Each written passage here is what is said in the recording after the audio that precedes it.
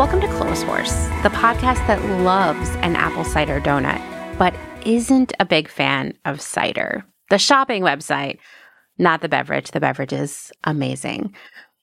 I'm your host, Amanda, and this is episode 174. It's coming out a little later than usual this week, and that is because for the second time this summer, I got heat exhaustion this weekend.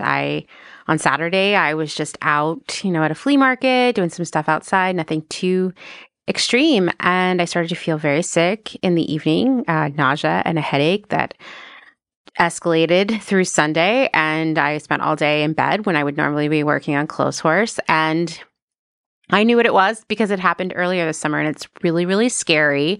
I think that my physical form is not engineered for Texas climate, which I guess makes it really good news that we're going to be moving back to Pennsylvania later in the fall. It's all about us finding the right place for the right price and having the money to do it, but we're definitely planning on it. We're looking at places right now, actually, and it's just about figuring out how to do the same move that we did 2 years ago when we moved to Austin in reverse, with all the cats and the RV and all of our stuff and all of my weird books and my American Girl doll and all the fake fruit and all the other stuff. It is something I'm dreading, but I'm also really excited about. So our lease here ends in mid-November. Obviously, we'd like to be out by then, if not before. So we're just trying to figure all that out. And yeah, so hopefully this will be my last summer of more than 70 days of triple-digit temperatures, because yeah, it's not for me. What's weird is my birthday is in August. I'm a Leo, and I think we're supposed to love summer. I don't know. Is that wishful thinking? Does this mean astrology is not real? I'm not really sure, but I love the fall. That's the best season, right? And we don't really get that here in Texas, so at least I know there are more falls in my future. Okay, enough about me, enough about sweating and dehydration. This week, Zoe Edwards, the host of the podcast Check Your Thread, is back to talk to us about how we can sew more sustainably. We'll be talking about patterns, upcycling fabrics, Me Made May, and so much more. But before we get into that conversation, of course, we have some other things to talk about, right? First off, a little bit of light housekeeping. I love when people say that, even though housekeeping is not very fun, right? This is just a touch, just a dash, just some light housekeeping. As a reminder, it is now officially Secondhand September. Ding, ding, ding, bow, bow, bow, all the sound effects. And you can submit an audio essay about secondhand. I talked about it in last week's episode. So first off, I don't know why you would be listening to this week's episode without listening to last week's, because it's the first half of my conversation with Zoe, and you'd be confused. So you probably have done that already, but if not, you should go do that. Anyway, I give all the details in that episode about how to submit it, what it should be about, et cetera, and I'll share all that information in the show notes again this week. Audio essays are due by September 10th. That's this upcoming Sunday, and I'm going to start sharing them next week. I've already received some really good ones, but keep them coming. I love hearing from all of you. Next, please check out the all-new, super fabulous clothehorsepodcast.com. I meant to shout it out last week. Dustin Travis White, what doesn't he do? He also helped me, because he is a UX designer and a very talented graphic designer. He helped me build a really exceptional clothehorsepodcast.com that really conveys what Clotheshorse is. It has the look. It has a lot of my artificial fruit photography. I'm really, really excited about it and to continue building it out. I feel like it doesn't look like any podcast website out there, and it specifically does not look like any podcast out there that is related to sustainability and slow fashion and ethics and all the other things we talk about. And I think that makes it really rad because it shows you how you can still be creative and unique and all of this and still be a part of what we're doing here. And in fact, all aesthetics, all people with all kinds of interests and motivations and things that get them excited are all invited to be a part of this, right? So go check out clothehorsepodcast.com. If you haven't in a long time, you're in for a big surprise. It's so beautiful.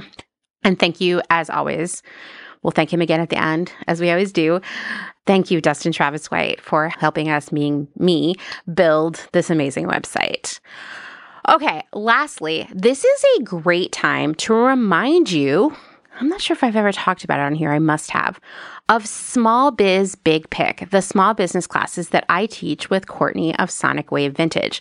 We launched a new model last month in an effort to make our expertise and education financially accessible to more people. So the class used to be like $350 in that range for 10 sessions. They're all about 2 to 3 hours a piece. There's homework, there's workbooks, all that stuff. But that was a lot of money for people to put out there all at once. And we couldn't do things like Afterpay or Klarna because it's not for actual stuff. It's for an experience, I guess. And you can't take Afterpay for that. Bummer, I know. Not that I'm a fan of Afterpay anyway, but it would have made it more accessible to more people. So now for $25 a month, you get 3 sessions of education with us. The first class is always something from the Small Biz Big Pick curriculum. The second class is real life examples and other discussion around the first class. And then the third class is where we talk about other things, questions you bring to the table, best practices you have to share. And it's just about sharing information and spending time together. So you get all those hours of time with us, and you get to meet all kinds of other rad small businesses. There is no business that is too small to be a part of it, even if it doesn't exist yet. This will help you figure it out. If you sign up now at smallbizbigpick.com, I'll share that in the show notes, you won't miss anything in September because the first session is on 9/12. And you can pay an extra $10 to watch all of the videos from August and get all the workbooks and everything else we've used. All of the classes are always recorded for you to watch again and again. And you get cool things like workbooks and spreadsheets from me. You get to spend time with all kinds of really awesome people and meet people from all over the world. We are totally an international situation now, which is awesome. So go check it out. We started Small Biz Big Pick because both of us independently were receiving a lot of requests for like free business coaching, advice, that kind of thing. And in an ideal world, like maybe I inherited a bunch of money and I don't need to like work anymore in order to pay my rent and, my medical bills and stuff like that. I would 100% offer free business coaching to everyone, except so many people ask me that I would never get to sleep or eat or take a shower or do anything else. So it's just not workable anyway. And so when Courtney and I met and we talked about it, we were like, oh my God, this is a way we could reach more people and help more people. And it could be emotionally sustainable for us. So please go check it out if that's something that you've been looking for.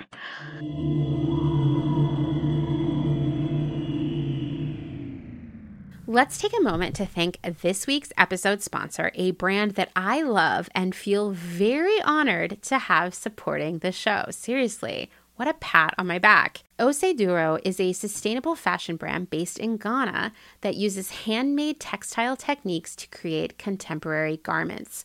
All products are hand-dyed and sewn in Ghana with small-scale artisans and manufacturers to support the local apparel industry. This is a really big deal to me because as we've all learned in our series with the Orr Foundation, fast fashion has had an extremely negative impact on the local textile industry in Ghana. So what Osei Duro is doing is really important to me. And their clothing is colorful with bold prints and it's size inclusive with many styles offered in sizes extra small to 4X. They are also conscious of waste and they're always developing more programs to tackle textile waste. Plus, they collaborate with artists, designers, and other brands to bring unique and limited edition pieces. Furthermore, this is very important to me too, this is a brand that cares for its workers, priding themselves on taking full-time pay for a 4-day work week. The staff enjoys 3 weeks of annual paid leave, 90 days of full pay maternity leave, 2 weeks of full pay paternity leave, full health insurance coverage, pensions, and other statutory benefits. This is unheard of in the fashion industry. You can learn more and check out all of their incredibly unique and wearable pieces. They're all going to become the best things you've ever bought, and you're going to wear them the rest of your life. You can find them at oseiduro.com. You can find them on Instagram at oseiduro. And guess what? OC Duro has a special offer just for Clotheshorse listeners. Use promo code ClothesHorse20 for 20% off your purchase. Once again, that's ClothesHorse20 for 20% off your purchase. And I'll share that in the show notes. Thank you again for your support.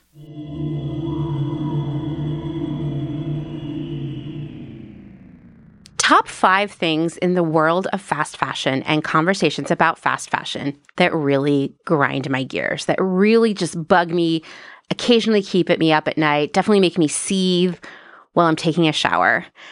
These are in no particular order of annoyingness because they all annoy me perhaps equally. Okay, number 1, the fact that only brands in the sustainable fashion space, heavy air quotes there, they're meant to be ironic.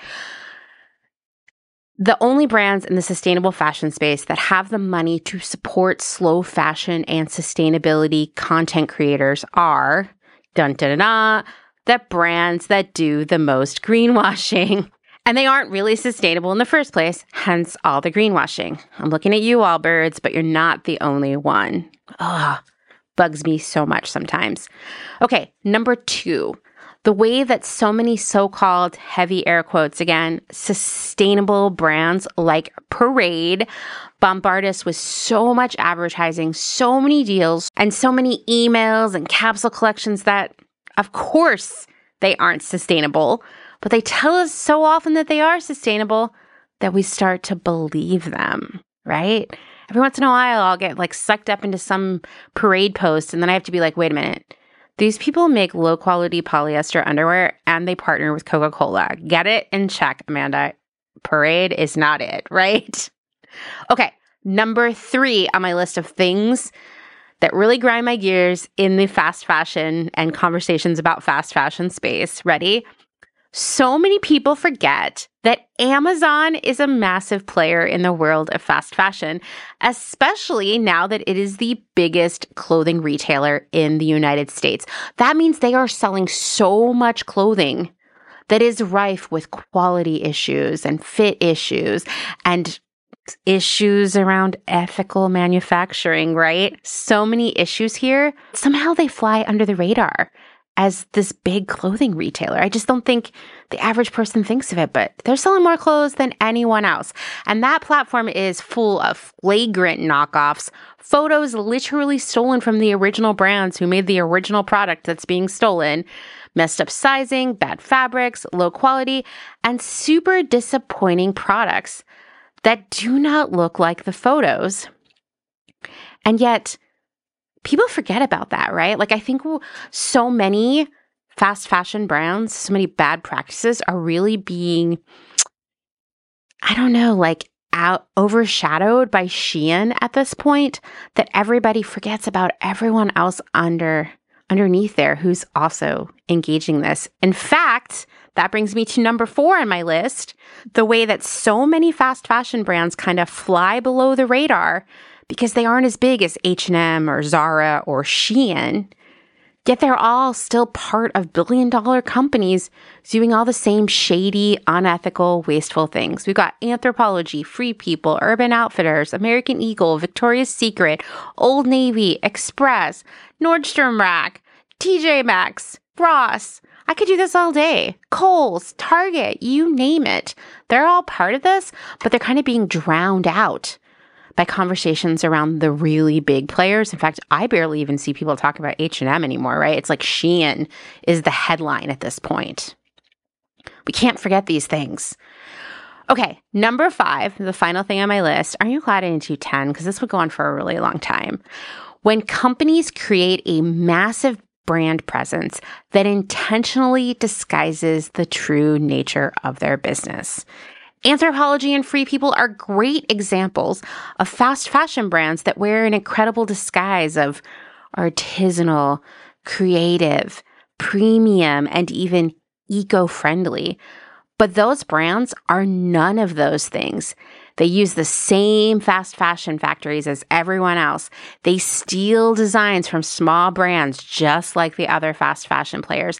And yet customers place them so far above the traditional fast fashion brands like Zara, H&M, Boohoo, etc. They got away without ever paying for the orders they canceled in the early days of the pandemic.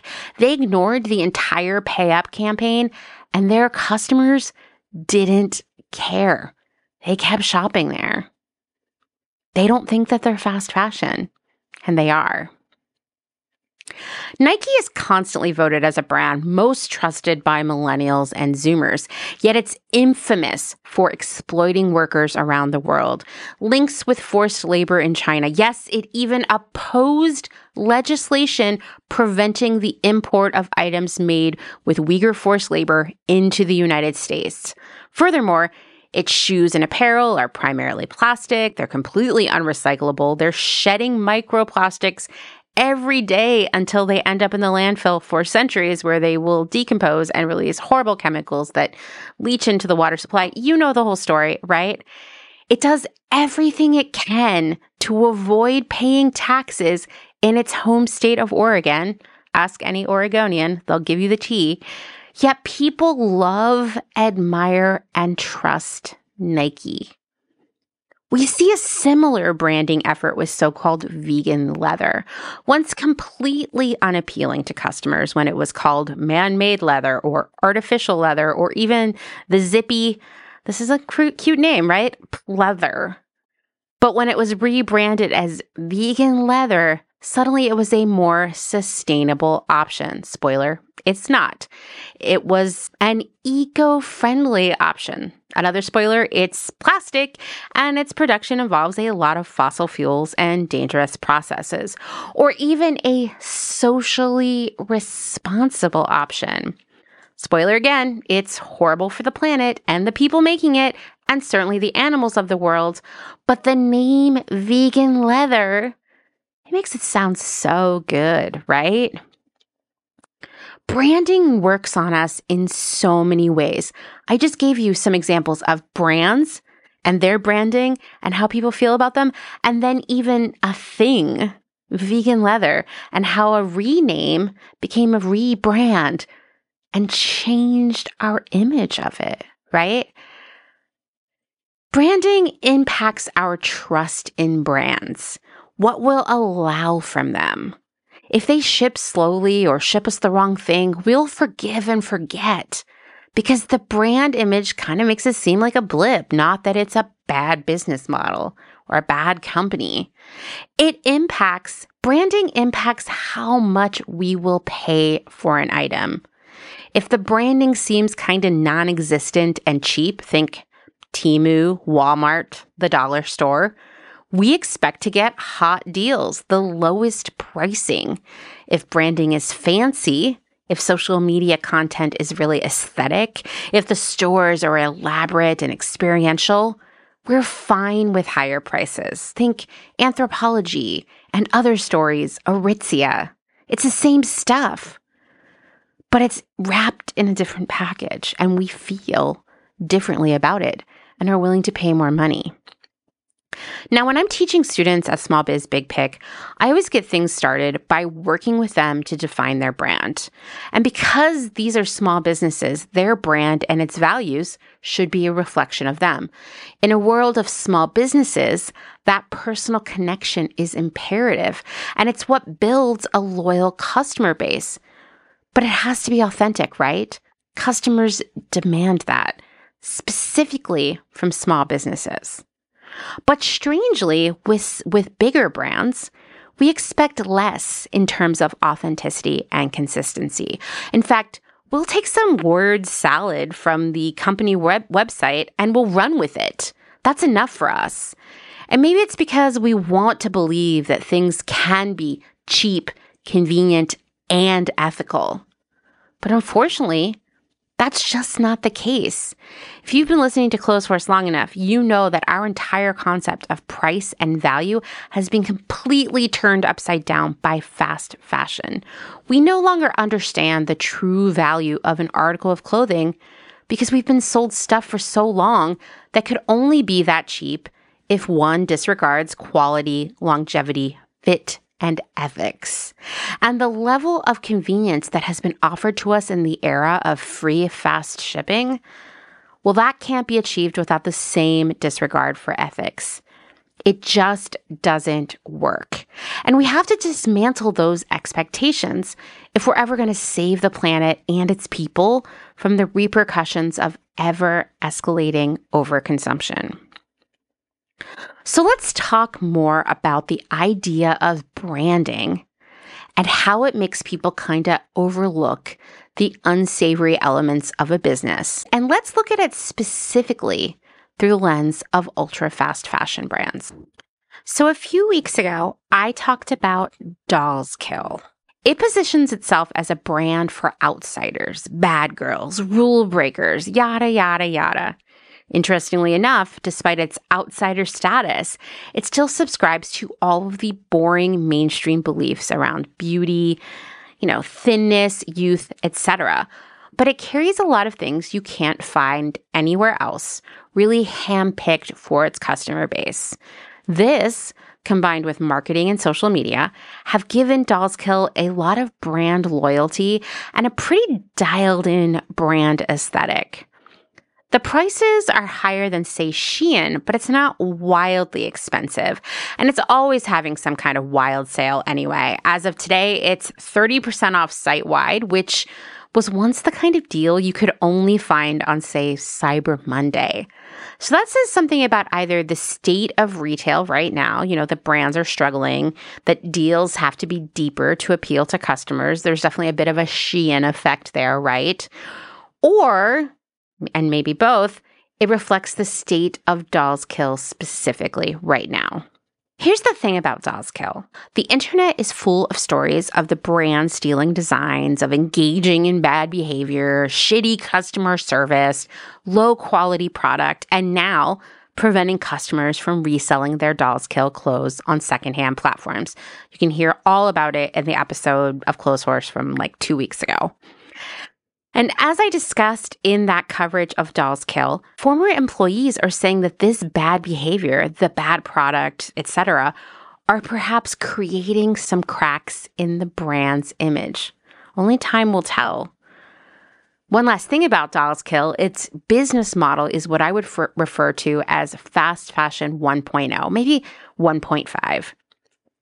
The trends come nonstop. There is certainly a steady stream of new products, new collabs, new reasons to shop, and it uses a constant array of sales and promos to keep the inventory moving out, making space for new stuff. All the hallmarks of fast fashion. Dolls Kill orders its inventory from vendors, receives it at a warehouse, and then ships it out to customers. That's the primary difference between fast fashion 1.0 and its new little but big and scary sibling, fast fashion 3.0. Dolls Kill has a lot of products on its site right now, including about 3 pages of new arrivals, but you could, if you really wanted to, see every item on the site in less than an hour of clicking and scrolling. It's not infinite, right? This is fast fashion 1.0. If you're wondering what fast fashion 2.0 is, I would say it's Boohoo and Fashion Nova. These fast fashion brands that were able to churn out product even faster and cheaper than the original fast fashion brands like Forever 21, H&M, and Zara, while leveraging social media in a way that those brands, Forever 21 and Zara, for example, never could. But these brands still brought product into their warehouses before shipping to customers, which slowed down the process a tiny bit.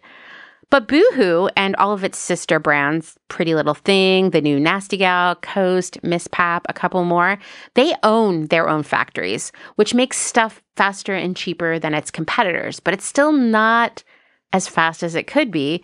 Although there was a time where I was like, how could anyone ever be faster than Zara? If you remember me talking about this in the past, I've hit on it a few times. Zara has so streamlined the process of production, so shortened the window between design to product hitting the stores that it does the finishing on the boats as the product crosses the Pacific Ocean, literally sewing on the labels, adding the tags, the polybags, all those things on the boats rather than waiting for it all to happen before it leaves the factory. When I learned that, I thought Zara is going to win all of fashion and shopping, and there's no way anyone could be faster. But there's still fast fashion 1.0. Maybe we'll give them a 1.5 too, because they've got these other things going on, right? Let's talk about Temu, which I discussed in last week's episode. Temu is straight up fast fashion 3.0, even though it sells more than just clothing, and really all of the fast fashion brands sell more than just clothing at this point. I like to call it fast fashion, but we could also call it fast everything. We could say it's fast everything 3.0 if that makes you feel better. I'll probably keep saying fast fashion though. Anyway, Temu, straight up fast fashion 3.0. And why? Because rather than receiving items in a warehouse and then shipping it off to customers, all items ship directly from the factory to the consumer. So depending on the size of a customer's order, they might receive 3, 5, 10, or more different packages. Temu doesn't buy or make anything. Fast fashion 1.0, fast fashion 2.0, they actually buy and make the inventory. Temu does not. It's merely the marketplace for these factories to reach customers directly. And it seems unlikely that Temu does much in the way of product curation, right? They aren't trying to sell product stories or an aesthetic experience or anything like that. Their point of differentiation is they have the lowest prices and the widest offering of products. I scrolled their new arrivals page for 5 minutes today. I timed it, and I never hit the end of it. Here's the thing. That virtually infinite assortment, the lowest prices, the constant deals, that is the core of Temu's branding. And much like how Nike's branding of good intentions, athletics, and what I call woke washing would make people forgive it for the bad things it does, the low prices and infinite assortment of Temu allow customers to forgive the company when something doesn't arrive or is super disappointing. Temu's branding actually moves customers to lower their expectations. Interesting, right? But it's not dissimilar to, say, shopping at the dollar store or Walmart or even from Amazon. You kind of expect that there is a trade-off for the super low prices. Fast fashion actually made us rethink a lot of our own expectations around the lifespan of the things we buy, and it made us more comfortable with things being not that great. Temu, Amazon, it allows us to lower those expectations even more and be okay with it. And it's all a function of the branding there, right? Which is cheap, easy, and lots of stuff. Now let's talk about Shein. Shein is obviously, you knew this, fast fashion 3.0. It has all of the hallmarks of 3.0. Virtually infinite assortment, constant newness, about 6,000 new styles every single day. It's got low prices, and it ships factory direct to customers. So once again, Shein is not receiving products from factories in their warehouse, then sending them out to customers. All items ship directly from the factories to the customers, with Shein never taking possession of anything. They aren't buying things, they aren't holding inventory, and this is what fast fashion 3.0 is, right? Shein's business model lands somewhere between Temu and Dolls Kill. Yes, it ships factory direct, but it does seem to be dictating what will sell on its platform. Temu does not. It's not just acting as a place where factories hawk their wares to overseas customers. It does seem to be doing some level of curation, ostensibly by using data and customer behavior to make those decisions. So it's not an anything goes situation like Temu. But if you need to come up with 6,000 new items every day, well, it does get perilously close to anything goes, which includes a lot of stolen designs and art, disappointing quality, and, repetition. But Shein has proven to be just as profitable as it is nefarious. Think about it. There are no expenses of warehouses, shipping, designers, production coordinators, buyers, QA checks, factory audits, and it never has to make an investment in inventory, so it never has to take the loss of marking things down when they don't sell, like putting them on clearance. It doesn't buy anything. It just sort of facilitates shopping. And Shein's branding revolves around being the first and fastest with trends, the lowest prices, and once again, a nearly infinite assortment. This trifecta makes customers kind of forgive it when something doesn't fit or falls apart. That's sort of just to be expected, right? And part of doing business with Shein. So we all know by now that Shein is huge. It's experienced exponential growth every year, especially since 2020. Shein really wasn't doing anything that we hadn't already seen from Wish or AliExpress or all of the rando brands on Amazon and many other small factory direct platforms over the past few years who just kind of flew below the radar because they weren't as big as Shein. But Shein has been succeeding in a bigger way, primarily because it has been leveraging influencers and social media, especially TikTok. Yes, its brand was built on low prices, but it was also built on pandering to every single micro trend that popped up on social media, no matter how short-lived. Think cottagecore, dark academia, coquettecore, Barbiecore, perhaps someday a core, which will just be a chef's salad of every trend that has appeared over the last few years. Which one will be the ham? Which one will be the sliced cheese? I don't know, but perhaps we'll see it coming soon. But Shein had it all, while even the biggest fast fashion brands weren't able to react fast enough to offer product for these trends. Or maybe they were too big and too distanced from their customers to even know that this was what their customers really wanted. This is one of the ways in which Shein has been overtaking all the other fast fashion 1.0 brands. They no longer had their ear to the ground in the way that Shein did. They weren't mining social media for what people were starting to get into. They weren't anticipating what people were into before they even knew what they were into. These fast fashion brands, despite buying into every trend that was out there and competing to have stuff as fast as possible, they still weren't quite understanding what customers wanted, especially Gen Z customers, people who were really plugged into TikTok specifically, but also Instagram to a lesser degree. These same fast fashion brands, honestly, all the fast fashion 1.0 brands, it doesn't surprise me that they would miss the boat on social media now, because I felt like even in the era of Tumblr, where all aesthetics came from Tumblr, most brands were missing the boat then too. The only one that seemed to possibly get it was Forever 21. Everybody else was missing it as well. They were looking too much to the runways, right? And then later to influencers.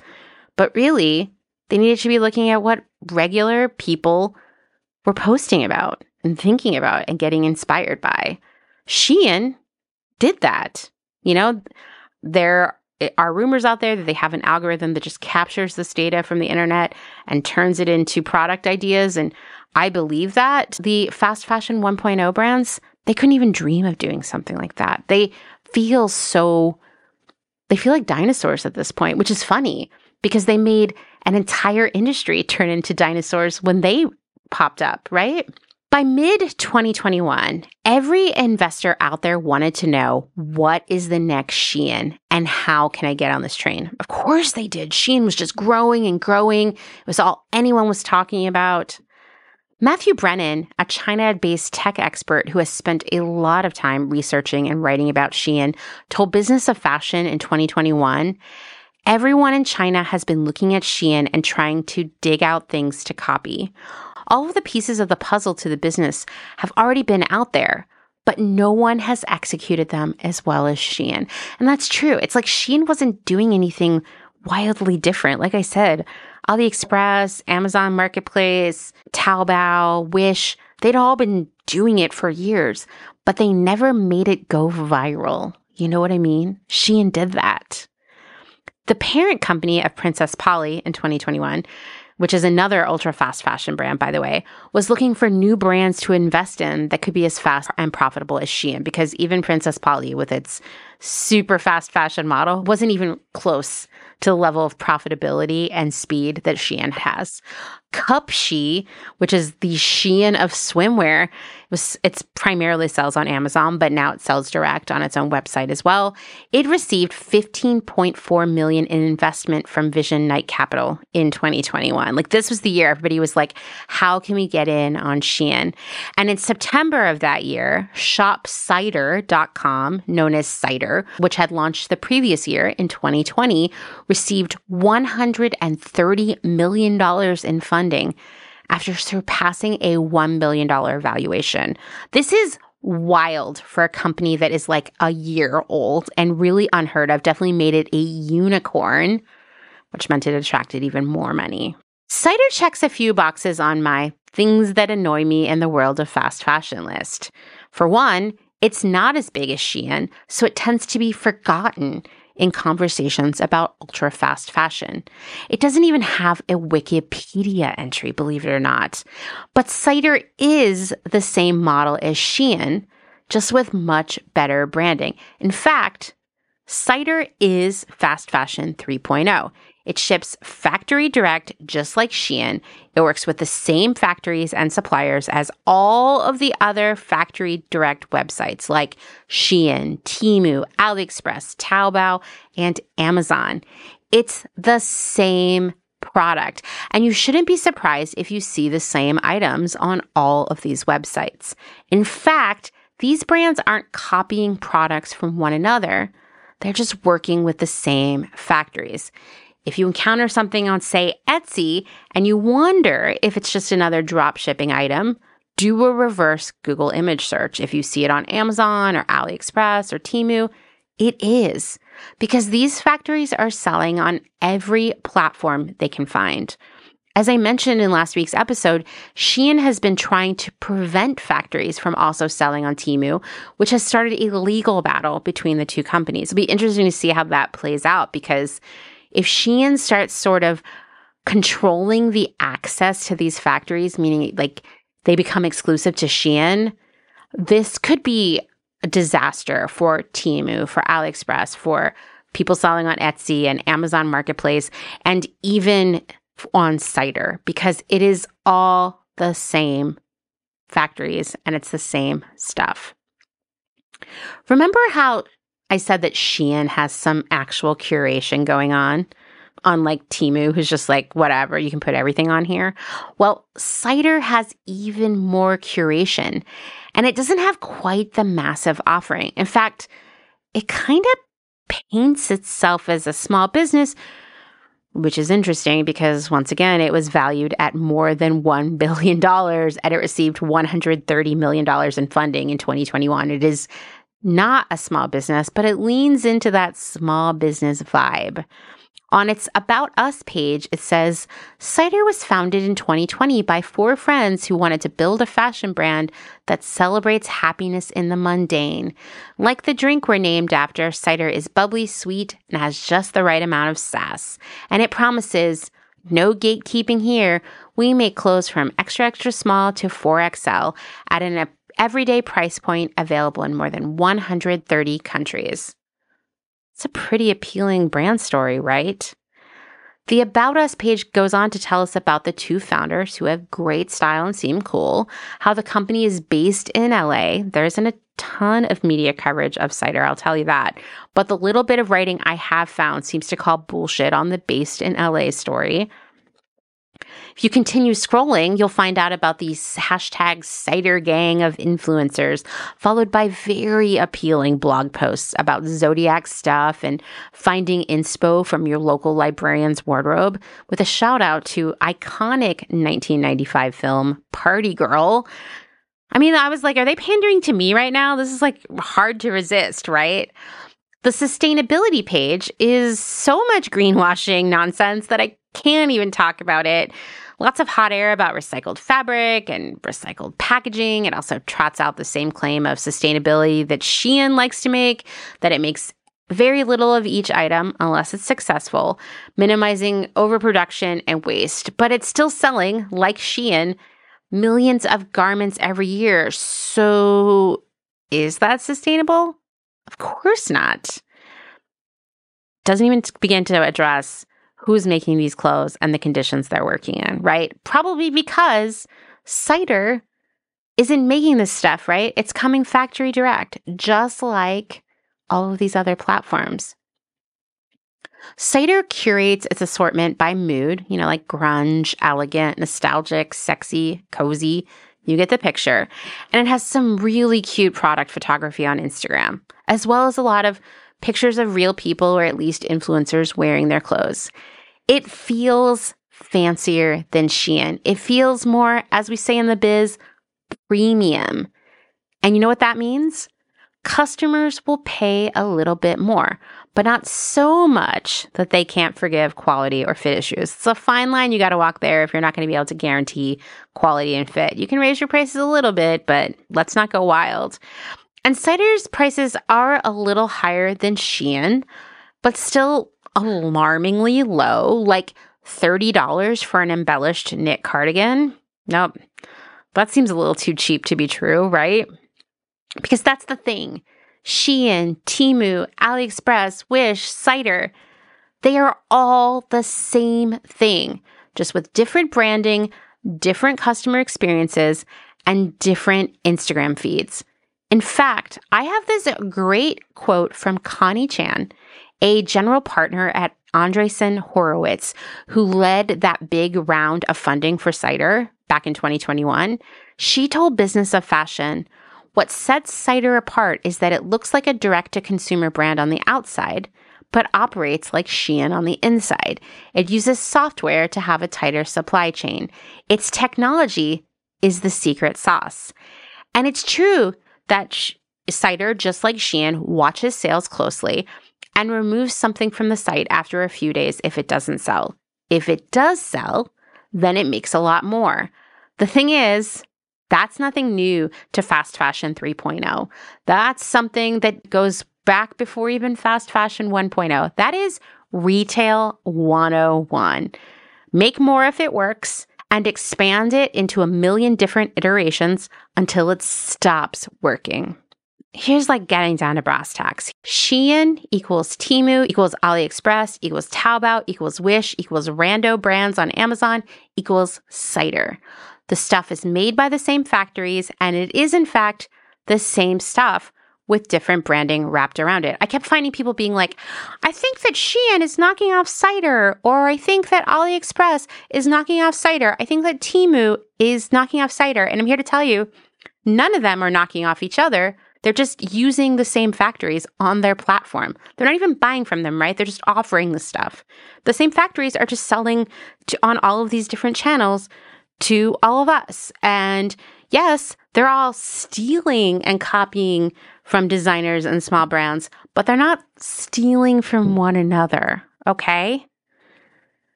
That branding makes it confusing. You think, well, Cider is a little bit nicer. They must be the designer of this item, and it's Shein and Temu who are knocking them off. We think it's different, but it's not. It's all the same. It's all coming from the same place. It's frustrating, right? So what does all of this mean? If we can say Shein equals Temu equals Cider, well, it means, for one, that Cider has the same issues with exploitation and forced labor within its supply chains that Shein and Temu have, because they're working with the same factories, and of course, they aren't auditing them. As I explained last week, the U.S. House is very concerned about forced labor involved in Shein and Temu's products. It's not mentioning Cider, not because it's not facing the same challenges, but because it isn't as big, and who knows if they're even aware of it, right? It gets to fly under the radar because it's not as massive.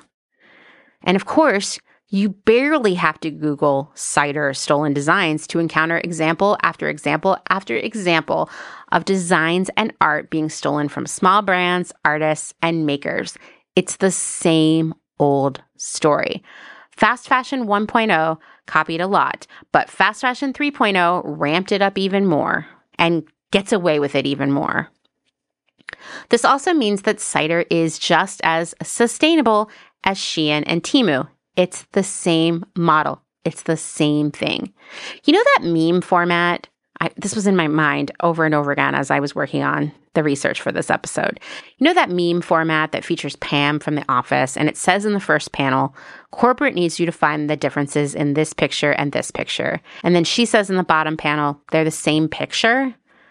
That's all of these fast fashion 3.0 brands. It's the same model, the same factories, the same materials, the same bad things. It's scary. I read an interesting article from the Chinese blog Jing Daily called Don't Bother Looking for the Next Shein. And it gave me some hope that maybe, despite all of the investors still out there looking for the next Shein, that maybe the end of fast fashion 3.0 could be sooner than we expect.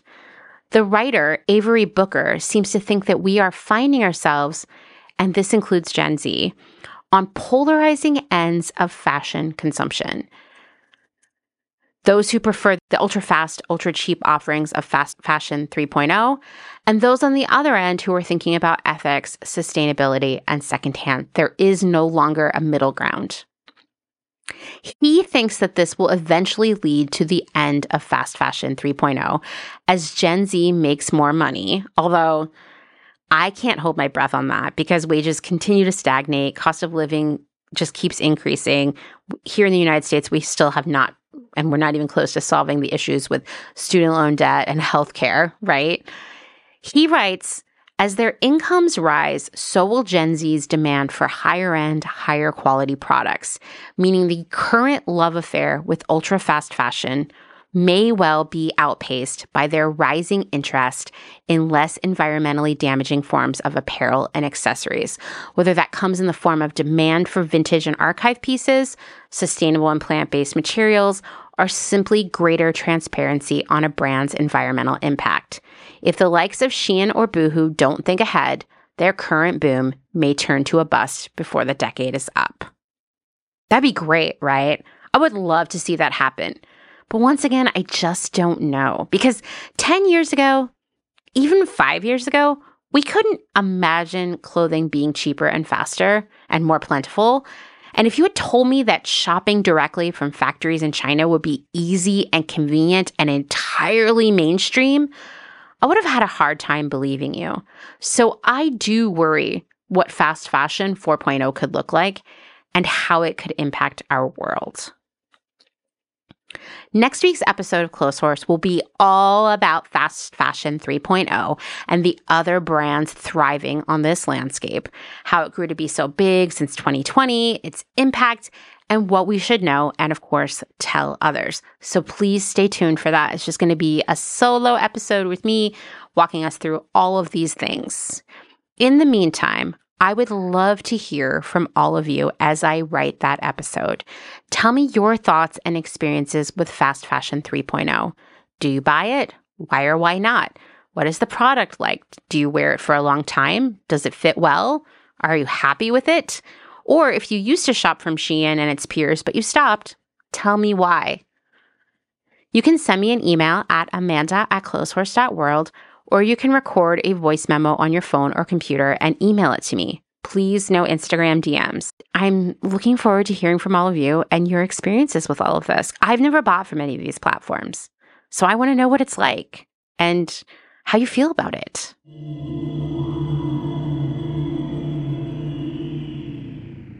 Making your own clothes can give you the freedom to wear exactly what you want, but learning to make your own sewing patterns based on your measurements is truly a liberating experience. The Soft Work Garment Design course is here to help you do just that.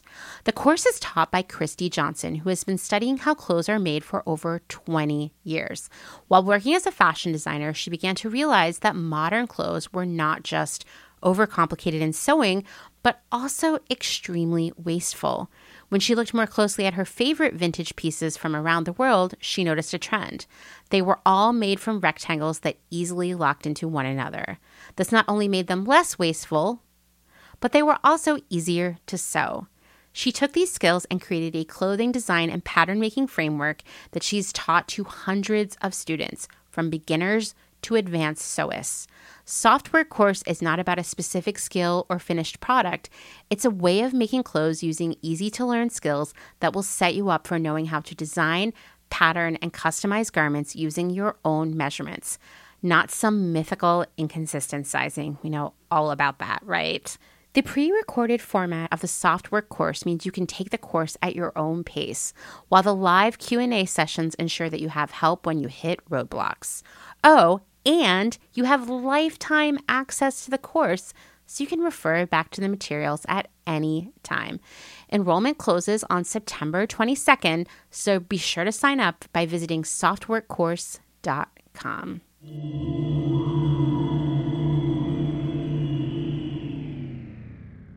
Okay, with all of that ultra fast fashion 3.0 talk, we definitely need a little change of direction, a little refreshment here. So let's talk about something way more fun, sustainable sewing with Zoe. Let's jump right in.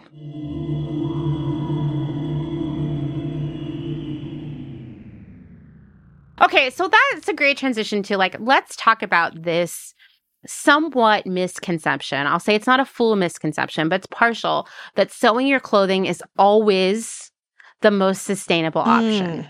Yes, we do have to unpack this. Okay, so we could argue that it is in some ways and not in others. Where do you want to go first? Well, let's start with the easy part. Why can it be? Okay, I would argue that it could be more sustainable so there's lots of ifs. This is the thing. If you're making a garment so for me, the formula of sewing more sustainably is if you're making things that fit your personal taste, fit your lifestyle, and fit your body so well that you get lots and lots of wear from it. Like, clothes don't last forever. It's not going to last forever, ever. But to get years worth of use, I think is just the kind of the goal if you want to sew more sustainably. So so if you get to a point where I think you can automatically, I think we were talking before, you have to make lots of personal decisions to get that garment into the world. You have to choose the color, the fabric, the buttons, what have you. So putting your own personal style into a garment can help. Isn't necessarily too tricky. However, you can really make sure that you are making something by developing your own kind of personal knowledge about yourself and your style, So I think that's one way that I think is a really good way to do it. If you kind of, you kind of know what you like, but you can't really put your finger on it, is I quite like using Pinterest for that, and collating just collecting lots of things that appeal to me and then looking back, and then you can see themes in them, I really like things with ruffles, or I really like those kind of poofy sleeves, or I really like kind of culottes, and then you can really kind of literally translate your own style into making clothes that you're going to be like, yes, I love that. I can't wait to wear that again. And then your own personal lifestyle is something that definitely needs to be considered. What do you actually spend most of your day doing? If you have young kids, or you work outside, or, or you work from home, you probably don't want a lot of tight fitting dresses, or, kind of fit and flare dresses necessarily, if you're a gardener. If you've got the kind of lifestyle where you then go out, maybe you do want a couple, but you don't need a wardrobe full. So it's just being a bit more aware of what you need in your lifestyle. Also, what kind of climate you live in as well, Are you the kind of person that always feels cold or always feels hot? There's often ways that you can interpret certain elements of a garment to make it more adaptable for your lifestyle. Like, for example, if you like dresses or blouses with big poofy sleeves, but you work in childcare or something, you know, maybe you could make like a sweatshirt with big poofy sleeves, or do you know what I mean? There's ways that you can adapt certain trends or certain styles or certain elements. Right. So I think that's really important. And probably the trickiest, but something that is really worth trying to do, is fitting your own body and getting to know your body, what changes you need to make to a pattern or a garment to actually get it to fit you well. Because when garments don't fit you well, you don't wear them. You know, you pass over them when you're getting dressed, you know? Yeah. So I think that is a super important one. And that is a big challenge. I just did a couple of episodes with a lovely woman called Kate Roberts, actually, about kind of refining the fit of our clothes, because it is something that a lot of sewers kind of probably don't spend as much time considering and as much time actually doing as they should. So that's another element. So that's how I would argue, if you are able to make clothing that fits all those criteria, and then you wear it lots and lots for a number of years, then that, you could argue, is more sustainable than shop bought clothing. Because also you've got your own, you've got a connection with it that's probably deeper than shop bought clothing, I'd say, probably, unless it was given to you by somebody special. I would hope so, after all that time, right? Yeah, I'm not really selling it, and I make it sound exhausting, make your own clothes. Okay, so let's talk about how it cannot be, right? Because I think, you know, like one thing I see, and I do think this is, you know, content creators got to create content. I get it. But I see people out there who are sewing multiple new garments every week and posting about it. And I think it does plant this little seed in our brains that makes us think we should have, once again, new clothes every week. And if we sew them ourselves, it's fine. It's like it never happened. You know? Well, I mean, it's still fabric, you know? It's still fabric that has been produced in the same way as the fabric that is in a shop bought garment, you know? It's still the fibers have been derived from the same way. It's been processed in the same way. It's probably traveled around the world, you know, multiple times. Just because you're doing the bit where you kind of cut it out and stitch it yourself, you're still responsible, you know, for the resources that went into that fabric and the waste because I mean, fabric production is an incredibly wasteful and damaging industry in and of itself. Like, no matter what fiber we're talking about, like, it has a negative environmental impact. Like, it's not even like fabrics that are like organic cotton or linen. We're told that they are a sustainable fabric. There's no such thing as a sustainable fabric that is a virgin fabric, in my opinion, you know? Like, everything has had to be processed. Everything has used energy. Everything has used labor and time, you know? So even the most sustainable of fabrics, I would say, is not sustainable in and of itself. I think there's very few things that could argue are in and of itself sustainable, only more sustainable. But so there's that. And also you could argue that home sewing is less resource, you know, it actually uses more resources, in that when garments are made, you know, mass production, obviously they want to waste as little as possible of the fabric because it costs them money.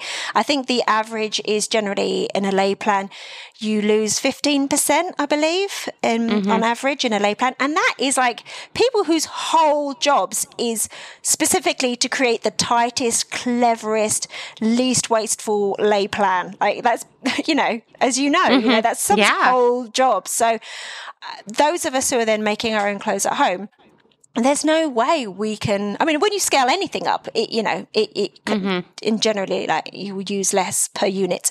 And when you're making one single garment at home, you're probably going to be wasting, I'd say, more than 15%. I keep meaning to do the thing where, like, you weigh your fabric before and then cut out a garment and then weigh it after and see what you've got left. Oh, that's such a good idea. I think I always forget.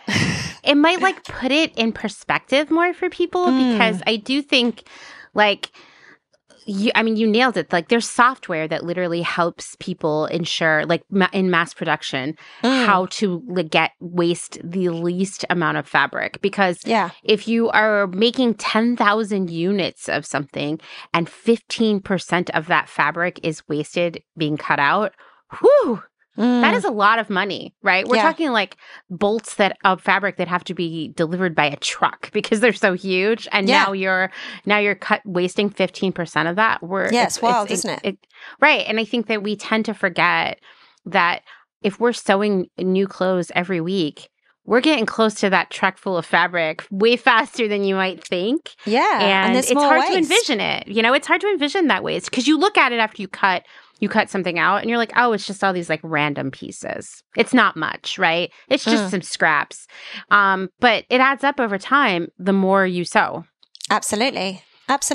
Yeah. So there's that. Yeah, definitely. And I think that's a really good call. Also, we're not going to go into it now, but I went down a very depressing rabbit hole this weekend, just reading more about fabrics and fabric treatments and dyes and the environmental impact. And I would say that for every garment that we wear, whether we bought it like at a store or we made it ourselves out of new fabric we bought, the fabric is definitely by far the part of the garment that has the most environmental impact, uses the most water, and creates the most waste. Yeah. It's devastating. Yeah. And there's that new book that's just come out, isn't there, about the toxic chemicals and coatings, and which is utterly shocking. And it's terrifying. And I mean, I was reading an article on The Guardian about it, about how a lot of the airlines have got these new uniforms, haven't they, that are so covered in like fire retardant, crease resistant, stain resistant coatings that they're actually making their employees sick because of the constant contact with these chemicals, isn't there? Yeah. I mean, I have gotten rashes from clothing I've worn in the past and laughed it off as like, oh, it must be that my skin's too dry, or I used blaming the wrong your body. soap. Isn't that a typical thing to do? Right. So typical. I'm just too sensitive, right? Yeah, it's my skin that's the problem, not this evil fabric. Exactly. And I'm sure there so many people have had similar experiences and just was like, oh, I'm the problem. And, the bad news is that you're not the problem. I guess that's the good news. The bad news is that there's this much larger problem. But I think like the fabric we can't take it for granted. And that's the big piece of all of this when it comes to home sewing, I think. I guess you could argue that home sewing could be more sustainable in that I think that generally speaking, I mean, just thinking about the fabrics at the place that I work at, there are a lot more natural fibers that you could choose. So, I mean, there are a lot of fabrics that obviously, I mean, I'm wearing a jumpsuit that is made of denim and it's got some stretch in it because I wanted it to be comfortable. And I know that elastane that's in this is probably releasing microplastics every time that I wash it. Plus it's one day not going to biodegrade. So I am feeling a bit rubbish about that. But, I think there's a greater variety. I think pretty much, I mean, I don't know what the percentage is actually. I did go to a Future Fabrics Expo that had this information, but I forgot now. What percentage of fabrics that are available in ready to wear are synthetic? I would argue, I would be very surprised. Do you know the fact? Do you know the statistic? 65. It's 65%. That's wild. Some people say that they actually, okay, and by some people, I mean someone on LinkedIn who works in that industry. So take it with a grain of salt. 65 has been like vetted, but he was saying that he thinks it's actually at this point in like 2023, it's probably more like 75%. Oh, God. And that is because of all the blending. Yes. So, you might, I mean, if you sew a lot, you know a lot about fabric, you've learned it over time, but, the average consumer thinks they're buying a t-shirt and it's probably cotton, right? That's what they think. Yeah. But it's probably a blend at this point. Absolutely. Of like at least a little bit of polyester, same thing with a lot of denim and really like the technology for making synthetic fabrics has, I mean, it's just improved so much that, unless you really, really look and think about what the label means, you might think it's a natural fiber. Like, it wears a lot of disguises, right? Yeah, it doesn't feel the same as how it used to in like the 70s, does it? Exactly. And, when 2008 rolled around and suddenly everything we were selling at my job had to be even more profitable, and we were in meetings, saying like, oh, we'll swap the fabric. I don't think I realized at that time that we were fully swapping into polyester or polyester blends at all, because the fabric still was drapey and, had this like look to it that felt organic, I guess. But, that's 100% what we were doing. In my mind, polyester was all the clothes I thrifted that were thick, that like double knit, super stiff, smelly, all of that. And this was like, this is like sexy and like a little sheer, Slinky, right? Yeah, exactly. But it is. And I think at least, if you're a home sewer, you can have more autonomy over that. Although, I'm sure you've heard of Jo-Ann Fabric, which is the big sewing supply chain here. Right. And I'll tell you, when I go in there, I get really depressed about the fabric that they have because most of it is synthetic. They have aisles and aisles of this horrible fleece that I just wish would go away. And really, for the most part, where most of the natural fibers are concentrated in the quilting section. Yeah, absolutely. And they're not necessarily suitable for many different garment projects. Yeah, absolutely. And it's a funny one, isn't it? It's taken me a long time to get a lot of knowledge on fabric through working at a fabric place, and I think that there is still a lot of knowledge that sewers don't have. In fact, I literally just released like last week, I made a document that's like a downloadable resource but called like Introduction to Garment Fabrics, because I really wanted to help people understand, what fibers are, what your choices are, what are the popular terms in a fabric shop and what they actually mean, So, it's something I think about a lot. And I do think there's a lot of education that needs to happen, because also it's changing a lot as well. Like the amount of the amount of fabric that's available for garment sewing has just, the variety has just gone wild in the last like decade or two, So it's a lot to keep up. It's a lot to learn about. And I think we'll get there, especially if they buy my downloadable resource. There you go. Buy the downloadable resource, because, every time I post about fabric, people are like, whoa, I had no idea. And it's like, that's, once again, it's kind of by design. You don't get told it, do you? There should be it should be in science at school. Like, you should literally spell out what all the different fabrics are, where they're from, what the impact is, and absolutely. Once again, people don't look at something like fabric or clothing and think there's a lot of science involved. And actually, there's so much science involved in innovating on these fabrics and dyes and printing and, go on and on and on. When people don't take clothing or textiles seriously and they kind of dismiss it as this vapid thing, I'm like, no, you have no idea what a massive industry it is. Yeah, but it's a very opaque industry as well, isn't it? Like it's hard. It's hard to access the information, even though, you can buy some fabric and the fabric shop doesn't even know what mill it's necessarily come from, No. Yeah. It's very mysterious and under a shroud of secrecy, all of it.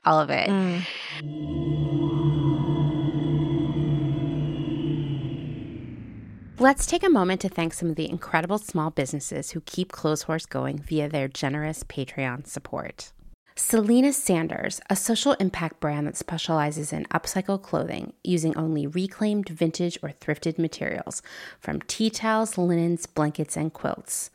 Sustainably crafted in Los Angeles, each piece is designed to last in one's closet for generations to come. Maximum style, minimal carbon footprint. Shift Clothing out of beautiful Astoria, Oregon, with a focus on natural fibers, simple hardworking designs, and putting fat people first. Discover more at shiftwheeler.com. Late to the party, creating one-of-a-kind statement clothing from vintage, salvaged, and thrifted textiles. They hope to tap into the dreamy memories we all hold. Floral curtains, a childhood dress, the wallpaper in your best friend's rec room. All while creating modern, sustainable garments that you'll love wearing and have for years to come. Late to the Party is passionate about celebrating and preserving textiles, the memories they hold, and the stories they have yet to tell. Check them out on Instagram at Late to the Party People. Vino Vintage, based just outside of LA. We love the hunt of shopping secondhand because you never know what you might find. Catch us at flea markets around Southern California by following us on Instagram at vino.vintage so you don't miss our next event. Gabriela Antonis is a visual artist, an upcycler, and a fashion designer. But Gabriela Antonis is also a feminist micro-business with radical ideals. She's the one-woman band trying to help you understand why slow fashion is what the world needs. If you find yourself in New Orleans, Louisiana, you may buy her ready-to-wear upcycled garments in person at the store Slow Down at 2855 Magazine Street. Slow Down NOLA only sells vintage and slow fashion from local designers, and Gabriela's garments are guaranteed to be in stock in person, but they also have a website so you may support this woman-owned and run business from wherever you are. If you're interested in Gabriela making a one-of-a-kind garment for you, DM her on Instagram at slowfashiongabriela to book a consultation. Please follow her on Instagram at slowfashiongabriela. That's Gabriela with one L. Dylan Page is an online clothing and lifestyle brand based out of St. Louis, Missouri. Our products are chosen with intention for the conscious community. Everything we carry is animal-friendly, ethically made, sustainably sourced, and cruelty-free. Dylan Page is for those who never stop questioning where something comes from. We know that personal experience dictates what's sustainable for you, and we are here to help guide and support you to make choices that fit your needs. Check us out at dylanpage.com and find us on Instagram at dylanpagelifeandstyle. Salt Hats, purveyors of truly sustainable hats, hand-blocked, sewn, and embellished in Detroit, Michigan. Find us on Instagram at Salt Hats. Gentle Vibes Vintage. We are purveyors of polyester and psychedelic relics. We encourage experimentation and play not only in your wardrobe, but in your home too. We have thousands of killer vintage pieces ready for their next adventure. See them all on Instagram at Gentle Vibes Vintage. Thumbprint is Detroit's only fair trade marketplace, located in the historic Eastern Market. Our small business specializes in products handmade by empowered women in South Africa, making a living wage, creating things they love like hand-painted candles and ceramics. We also carry a curated assortment of sustainable and natural locally made goods. Thumbprint is a great gift destination for both the special people in your life and for yourself. Browse our online store at thumbprintdetroit.com and find us on Instagram at thumbprintdetroit. High Energy Vintage is a fun and funky vintage shop located in Somerville, Massachusetts, just a few minutes away from downtown Boston. They offer a highly curated selection of bright and colorful clothing and accessories from the 1940s to the 1990s for people of all genders. Husband and wife duo Wiley and Jessamy handpick each piece for quality and style, with a focus on pieces that transcend trends and will find a home in your closet for many years to come. In addition to clothing, the shop also features a large selection of vintage vinyl and old school video games. Find them on Instagram at High Energy Vintage, online at highenergyvintage.com, and at markets in and around Boston. Vagabond Vintage DTLV is a vintage clothing, accessories, and decor reselling business based in downtown Las Vegas, Nevada. Not only do we sell in Las Vegas, but we're also located throughout resale markets in San Francisco, as well as at a curated boutique called Lux and Ivy, located in Indianapolis, Indiana. Jessica, the founder and owner of Vagabond Vintage DTLV, recently opened the first IRL location located in the Arts District of downtown Las Vegas on August 5th. The shop has a strong emphasis on 60s and 70s garments, single-stitch tees, and dreamy loungewear. Follow them on Instagram at Vagabond Vintage DTLV and keep an eye out for their website coming fall of 2022.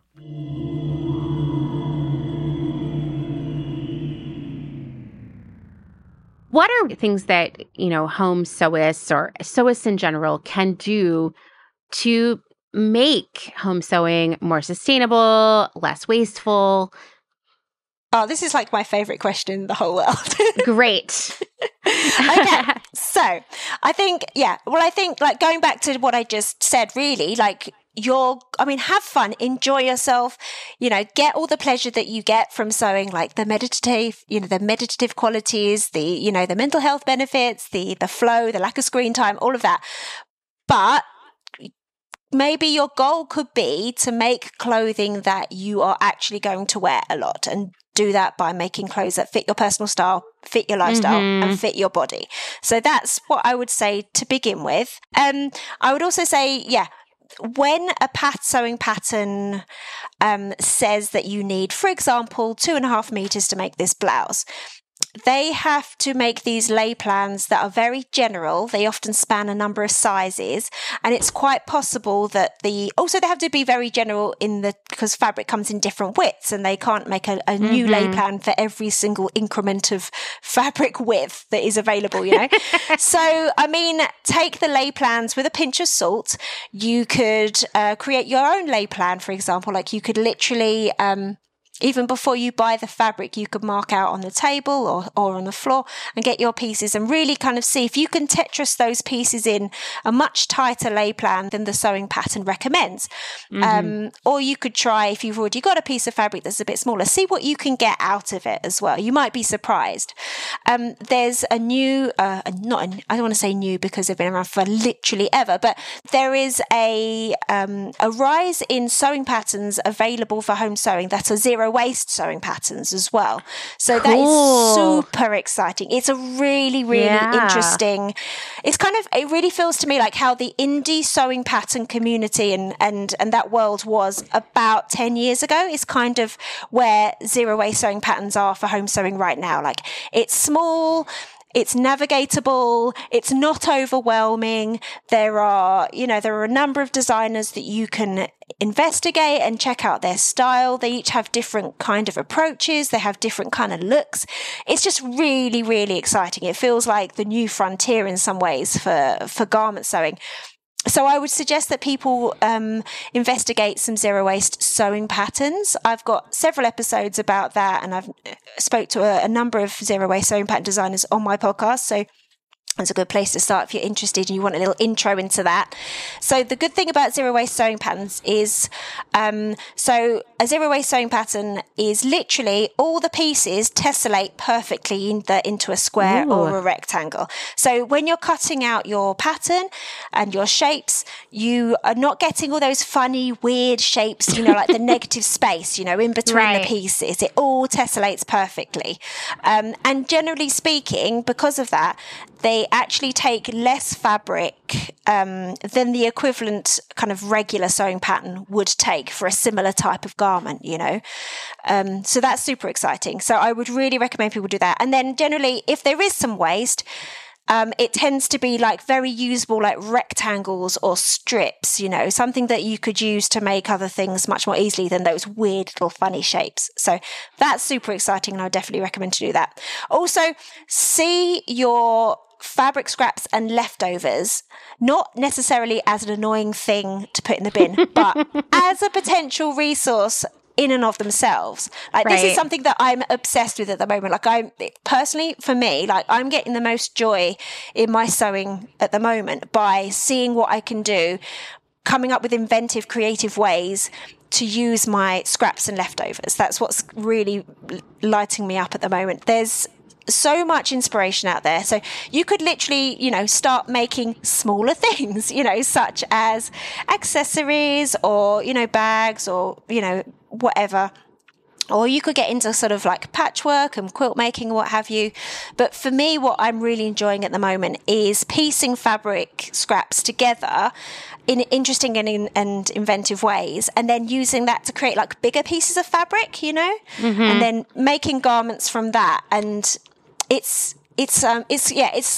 me, it's scratching a creative itch that I've kind of been missing for a while, when you just kind of make a you make a pattern out of a piece of fabric, and that's lovely, but you've done it a lot. Like sometimes you want a new challenge, and that's where I'm getting my personal challenge from at the moment, So I would definitely recommend seeing what you can get out of your scraps and leftovers. You'll be amazed actually at how many even like garments and stuff you can get out of a meter or slightly less. And so many people doing interesting ways of combining fabric at the moment. I would go on Instagram and look at hashtags like scrapbuster or scrap busting or sewing leftovers or patchwork clothing, and seeing what other people are doing. You could get loads of ideas doing that. And this one's not super exciting necessarily, depends what your take on it is, but a way to be incredibly sustainable is by using your sewing skills to mend and alter existing clothes. I think that we definitely do not have a responsibility to do everybody's altering and everybody's mending. So I want to say that now, like you don't have to take on everyone's unless you want to. But I mean, I personally do believe that we do have a responsibility towards our own clothes and mending and repairing and altering, if necessary, our own garments, especially if we've got the skills and the equipment to hand, So that can actually in and of itself be quite satisfying and creative depending on how you look at it, like there's so many resources out there. There's so many beautiful books, so many amazing Instagram accounts to follow and what have you, and think of mending in terms of, it's like a spectrum, right from like completely invisible, you never even knew it was broken kind of mending, right up until, like the loudest, brightest, visible mend that's just embracing the whole concept of keeping it alive for longer, and a kind of everything in between, So you don't have to be like sticking bright coloured patches on anything. Plus also you don't have to necessarily try and make it super invisible. And also you might want to do different kinds of mends on different kind of garments, Yeah. Like that beautiful Selkie dress you were talking about, that it probably like a big visible mend wasn't suitable. That wouldn't have necessarily, it wouldn't have honoured the design particularly well necessarily, depending on your viewpoint. I mean, I definitely at first thought like, oh, this could be a visible mend. And then I was like, no, it can't be. Like, it won't work, But I the way I look at mending too is like, this is another one that sometimes people get really hung up on, like, oh, it needs to look like it's new again. And I think of it as like, now it's uniquely mine. Absolutely. Yeah, absolutely. And I think it's that thing as well. It's like, we've got this idea that once a garment is made, be that by ourselves or by a shop, like that's it. You cannot touch it again. And right. It gets busted, it goes in the bin. Like, no, like it's just fabric. Ultimately, it's fabric that has been stitched, but you can go back in and you can either mend it or rework it in some way, whether that's because there's something that is literally you don't like about it, like it's too long, the sleeves are too tight, blah, blah, blah, or just because you're bored with it, that's okay too. Like, think about how you can rework it. Like, go on, get some inspiration and see what you can do, because if you're not wearing it, it's kind of like you might as well see what you can do, And it could be an exciting project. Personally, for me, like, I don't love mending, despite the fact that I wrote a whole book about it. but for me, I have this whole like make one, mend one kind of system going on. So like if I make a garment, I then mend a garment or alter a garment, and I mean, it doesn't always go that perfectly alternating. I might do like a load of mending, 1 week or whatever. But I find that that's a good way to kind of keep me on top of my mending pile, keeps things from sitting there forever. Plus also, like, sometimes it's quite satisfying to do a mend, and especially if it's one that hasn't taken you 3 weeks, like your Selkie dress. And then you've like got a load of clothes back in your wardrobe or back in your kid's wardrobe or something. Like, there is a lot of satisfaction to be found in that. And if you can find that satisfaction and find that enjoyment, that in and of itself is something to celebrate and something to enjoy, Yeah, absolutely. I think, it's once again, like, we get addicted to shopping or even making new stuff because science has proven it. We get that hit of dopamine and we feel good. You can get that kind of feeling from mending something, and being like, wow, I look at this, I saved it. Yeah. It really can have like that same impact, even though it's completely different in terms of where it begins and where it ends. Absolutely. I mean, even if your mend just makes that garment last another few wears, it will have been worth it. You can't expect clothing to last forever, because textiles do not last forever. But it's all worth it. It's worth it, and there's fun to be had in it. Yeah, definitely. And I think that probably the last thing that I would say in terms of how you can sew more sustainably is be a bit more open-minded about the fabric source as well. Like we talked a bit about this before. So not only is going to a fabric shop for a yardage of beautiful new fabric an option, but you could do that and also see what your local thrift store has got, or let people, there's so many sources for kind of secondhand fabric. So there's, like de-stash sales on Instagram or Etsy or eBay, or buy nothing groups, or you could organize or organize a fabric swap, or a sewing swap, because you've probably got some pieces of fabric that you have got and you're not using, and so have loads of other people, so why not have a swap and rehome some other people's fabric, get some stuff that you're excited about, offload some stuff that you're not excited about, so, and also if you're going to a thrift store, especially in the UK, I think because charity shops tend to be a bit smaller than the US, it's definitely rarer to find a charity shop that actually has any fabric, like sewing fabric in there. So, but be a bit more open-minded about what a source of fabric could be. Like have a look at the curtains, have a look at the linens, have a look at the bedding, blankets, throws, garments. Although I would say that when you're talking about all these things, maybe... This is a tricky one, and I'll be really interested to hear what you think about this. Probably try and aim for the pieces that are maybe on the last chance sale or have been reduced, so people could use them as in their existing form still, if they are. But what do you think? What are your thoughts on that? It's a complicated answer, right? So I think first off with clothing, something that I do not recommend people do, and I know there are people who have very strong feelings on both sides of this. Do not go to the store and buy large size garments and cut them up into tiny clothes. Okay. Definitely. That is right. So if you're not that size, just stay out of that section, please. Yeah. Or if you're a reseller, fine. But I'm not okay with that. And I'm seeing less of that. Fortunately, I think the word has gotten out, but definitely a couple of years ago when people were starting to get into sewing, I would see that and I was just like, oh, you got to stop doing that. Yeah. So that's one. When it comes to other linens, textiles, it's on one hand, you probably shouldn't buy a perfectly good blanket and cut it up and make it into something else, ideally. But at the same time, I don't know how it is in the UK, but here the thrift stores keep stuff on the racks for such a short period of time.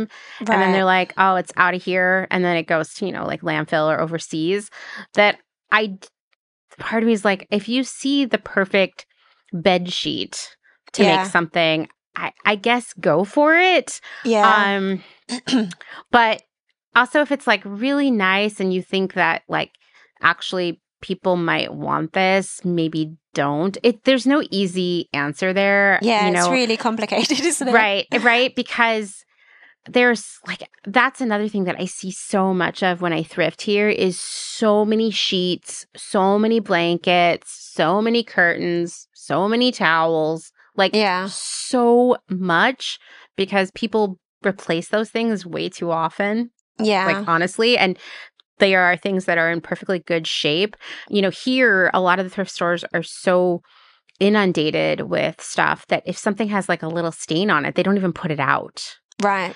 And those are the things that are the ideal for a sewing project, right? Absolutely. I know. So it's really tough. And I don't want to discourage people from reusing those things because I know they have such a small chance of selling. I guess it's just use your judgment and like take a pause and think about it. Yeah. Because I think that's where maybe things go awry, when people are just like jamming it all into the cart. I think people go home with stuff that they end up never using for a project anyway.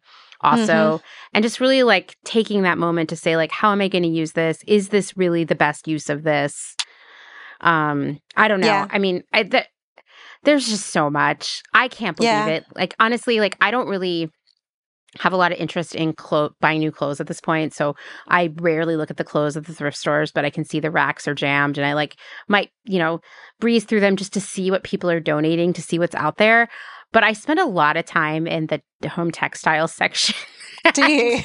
And I just like for thrift stores that I visit pretty regularly, I can't believe how fast the turnover is there. And I know it's not because it's sold. I know it's because they pulled it and sent it away. Okay. That's good to know. I mean, it's not good to know, but yeah, it's useful to know. There's no easy answer there. I mean, like with nothing that we talk about here, there really is. But I guess it's just like, just take that extra time to think about it before you buy it. Yeah. I was speaking to a wonderful woman called Judy Willamette Ross, who lives in New Zealand, and she makes incredible stuff. And she's got a really kind of set of rules almost that she applies to her sourcing, and she only tends to buy like very ubiquitous garments. Like she really likes men's trousers to work with, like kind of suiting trousers, or she'll get like men's work shirts.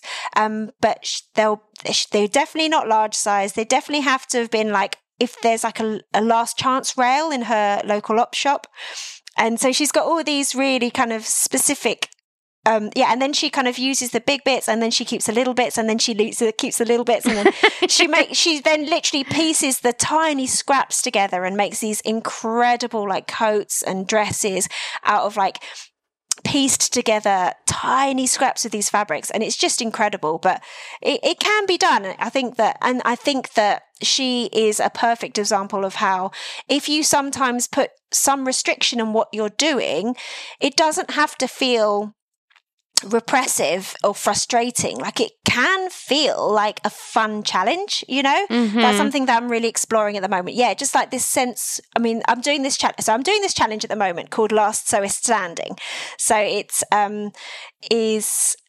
it's organised by a woman on Instagram called Miss Tashley, and I think it's about its third or fourth year now, but it started on Valentine's Day and it goes for a year, and a whole bunch of people signed up, and you see how far you can get, ideally throughout the whole year, using only sewing materials that you've already got. So not buying anything new for as long as possible.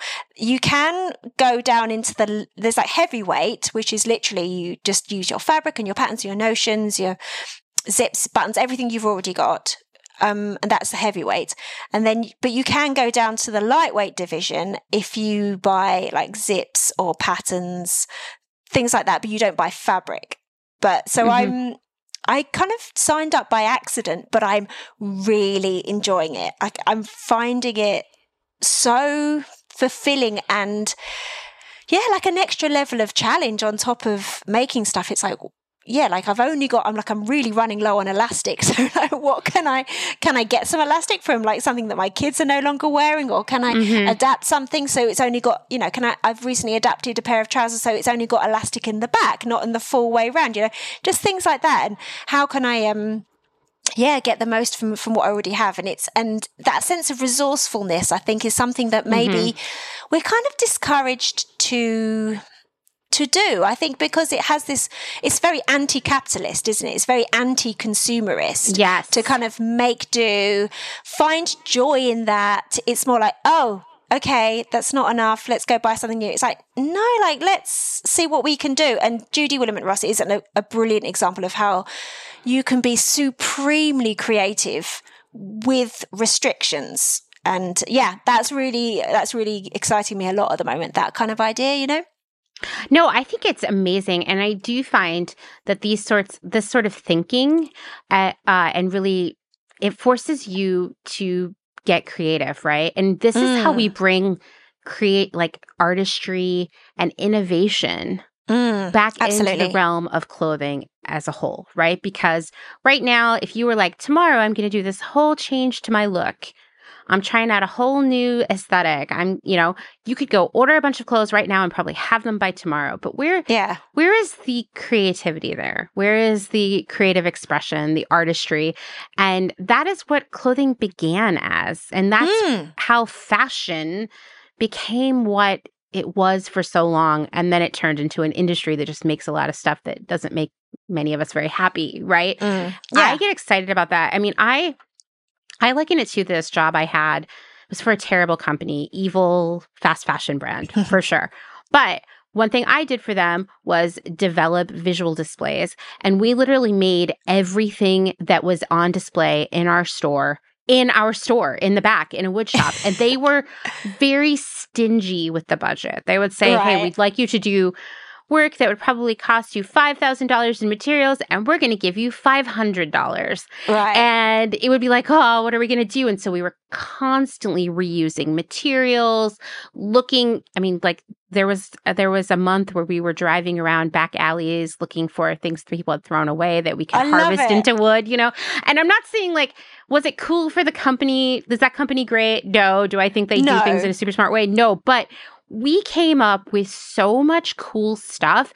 And most importantly, we didn't waste anything. We took things that people were going to throw in the trash and turned them into beautiful displays. We reused fabric, wood. We got really into patchworking wood and leaning into the differences in the woods and their wear and showcasing that. And it was really beautiful. And I also will just say, for me, working on those projects, it flipped a little switch in my brain that sort of made me even more creative. Yes. I got used to thinking that way all the time about every aspect of my life, whether it was how to use leftover food, how to repair something around my house. And I feel like it was a very happy time for me. Interesting, because you had there was a creative outlet in there. Yes. And it's like you said, listen, sewing is challenging. To go get a pattern, cut it out and sew it is still, it's escape. It's also a lot of brain work right there. But imagine if you could take it to that next level and make it your own unique creative expression. Yeah. That's what happens when you are resourceful. Yes. And this is totally what's floating my boat at the moment. Exactly. It's finding people who are doing interesting, resourceful things, seeing what I can do. And it's so exciting. And I think that it's something, it's tricky, isn't it? Because I think that when people's budgets are getting restricted, people are having to be more resourceful. But I hope that people find joy in that, I think you can, right? Listen, struggling financially is hard, and I've done it more of my life than not, and I'm not advocating for that. But I have also seen how I have a different relationship with stuff and how I've been so much more resourceful because of it. Not that it's okay for people to live in poverty or anything like that, but when we restrict the flow of stuff in and out of our lives, it actually helps us build better relationships with the stuff that we have and think about it in new ways. And that is what's really great about saying, I'm not going to go buy a bunch of new fabric. I'm not going to go buy a bunch of new clothes. Even if, I'm sure you don't sew every, all of your kids' clothes and stuff because you would be sewing 24 hours a day. But even shopping secondhand, it forces you to innovate and think differently and more creatively. And that's what I like too about saying okay, I need to make curtains for my office rather than just I could order curtains and have them probably in a few hours from Amazon. I'm going to go thrifting and see what's out there and what I can turn into curtains. Yes. It makes me happier with those curtains at the end of the day. And I think there is something about stimulating your brain in that way that leads to more fulfillment and happiness. Yes. And then if you've got a story attached to that thing as well, then haven't you? You're like, oh, do you remember the way I went to that thing and I got that thing and I got that thing? And then I thought, it turned out it wasn't long enough. So I added this other border and it looks really weird and it looks really cool. My friend thought it was amazing because they thought that I'd done it deliberately. But, there's a whole thing attached to that rather than I went on Amazon and it arrived the next day. Right.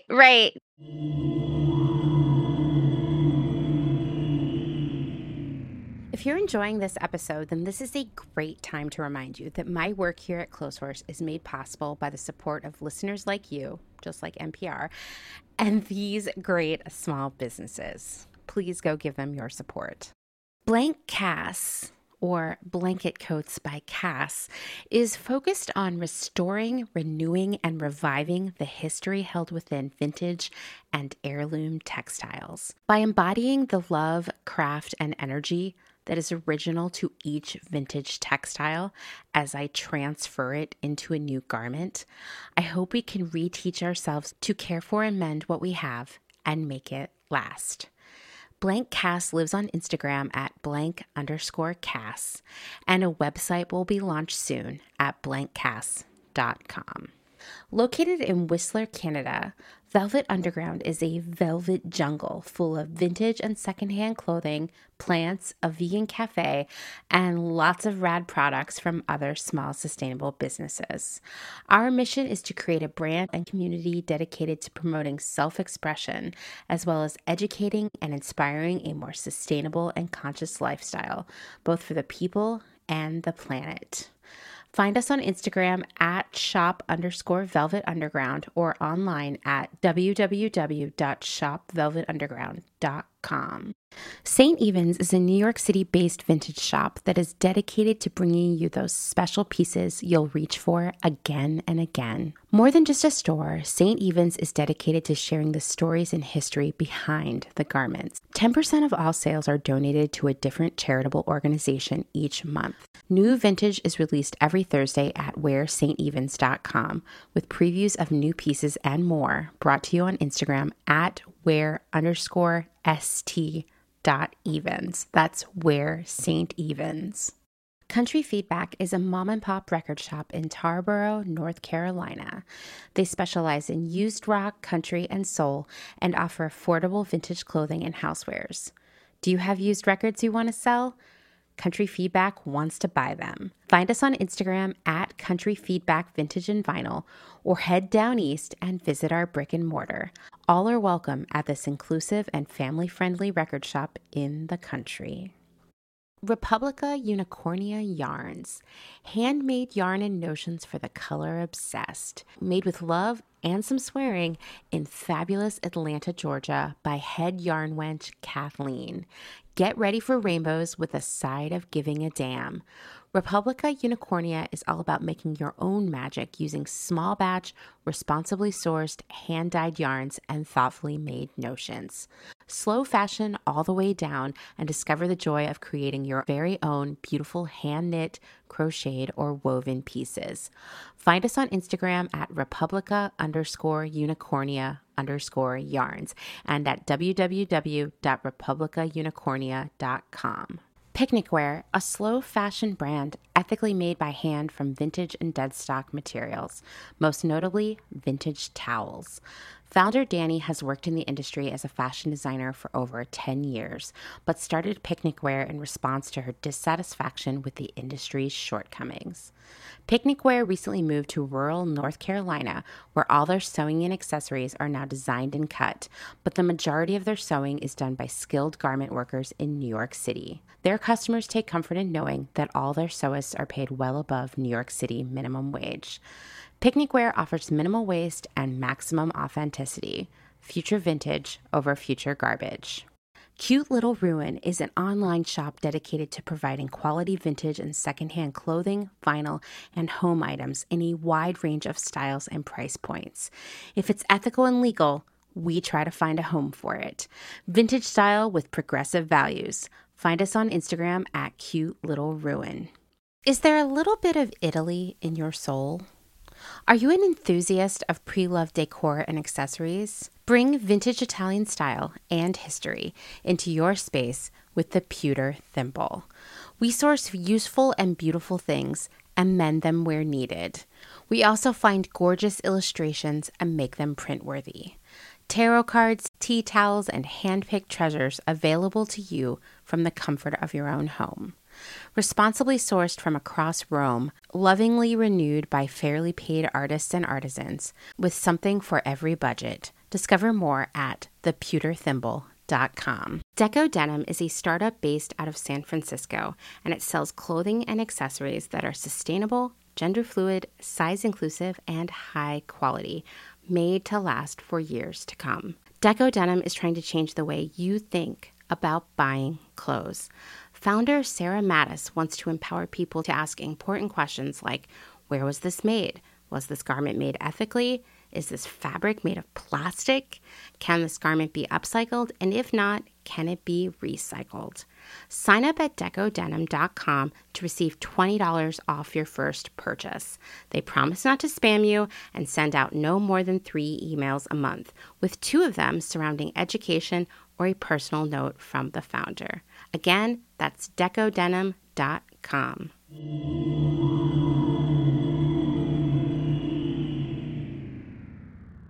Okay, so let's talk, we're coming down the home stretch here. I wanted to talk about... Because it's getting quite late now. I know. I wanted to talk about the Me Made May challenge, which is your, invention? Would you call it an invention? I don't know. Your idea? My accidental invention, yes. I think... Yeah, so I'm the creator and host of Me Made May, which is very different now to how it began. So I started it, I'm trying to think now, I think it was about 14 years ago when I was living in Barcelona. When I was when I lived in Spain, what I did for money was I was doing English speaking childcare. So I would go and collect kids from the school, but I had all the day until I had to go and collect the kids from school. So that's why I was doing loads and loads and loads of sewing. And I was starting to challenge myself to make different items, like I was like, could I make a coat? Or, could I make some undies? Or could I make pajamas? And could I learn about how to use stretch fabric better? And so I was getting really into it, and I'd created all these clothes. And one day, for some reason, I think our flatmate had like a clothes rail in the hallway. He was always rearranging his room. So he'd put his... And I just thought, it would be interesting to see what my clothes would look like that I'd made. So I did that. I just thought, it'll be fun. I'll take a photo of my blog or whatever. So I put all the clothes that I'd made on this rail, and I thought, that kind of looks like a wardrobe. and that just kind of really got me thinking, that looks suspiciously like a wardrobe. But yet I still wasn't quite trusting it I wasn't trusting these pieces in the same way that I was trusting a shop bought garment for some reason. Yeah, so I thought that's ridiculous. And at the same time, there was a Canadian artist called Natalie Pershwitz, and she had done a project called the Makeshift Project, where she was only wearing things that she'd made for a whole year, including shoes and everything. Like, she took it really from an art angle and was making things out of wood and had a real kind of distinctive kind of style that probably wouldn't blend in with a lot of people's lifestyles. But it was super interesting. I was absolutely fascinated by her project. And it kind of just got me thinking, could my clothes function like a wardrobe? So I set myself a challenge, and actually the first challenge was called Me Made March. And for March that year, I decided to only wear things that I'd made myself, I excluded bras, tights, shoes, socks, but everything else I had to make myself. Yeah. So I did it, and it was fun, but it was really cold. It was a really, really cold month. And I only had 2 kind of warmish tops. So I was literally alternating them every day. And I got a little bit frustrated by because also this was a long time ago. There wasn't as many garment fabric. There wasn't the range of garment fabrics available. There certainly wasn't the range of patterns available. If you wanted a sweatshirt pattern, you had to kind of draft it yourself or adapt it from a t-shirt or something. There wasn't I could have one of 100 different sweatshirt patterns. It was a very different kind of scene at the time. So I was kind of, making do with what I had. So yeah, it was really eye-opening. And I kind of thought, okay, well, I've learned a lot. I've learned a lot about my clothes, about myself, about my creativity. I'd like to do it again in a slightly warmer month when I could kind of put more of my wardrobe to the test, because I had a lot more. So I thought, well, let's try again in a couple of months. Let's do Me Made May.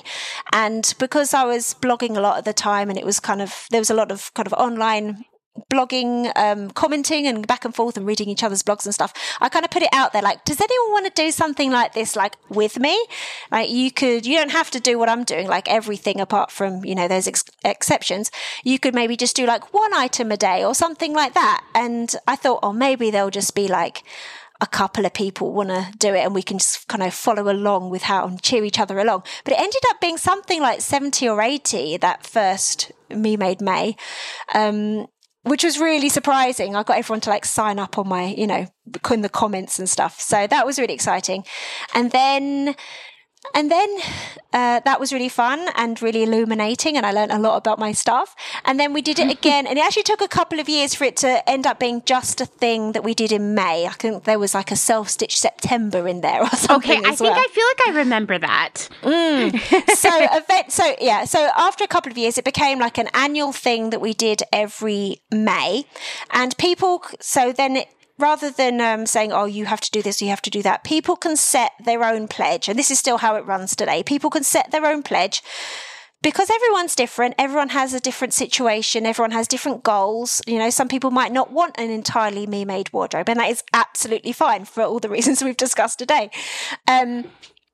So yeah, you can set your own pledge. And so, for example, like one of my pledges one year was I was making a lot of like dresses and skirts. It was that kind of like rockabilly era, but I wasn't really wearing them. And I was thinking like, well, this is a weird disconnect.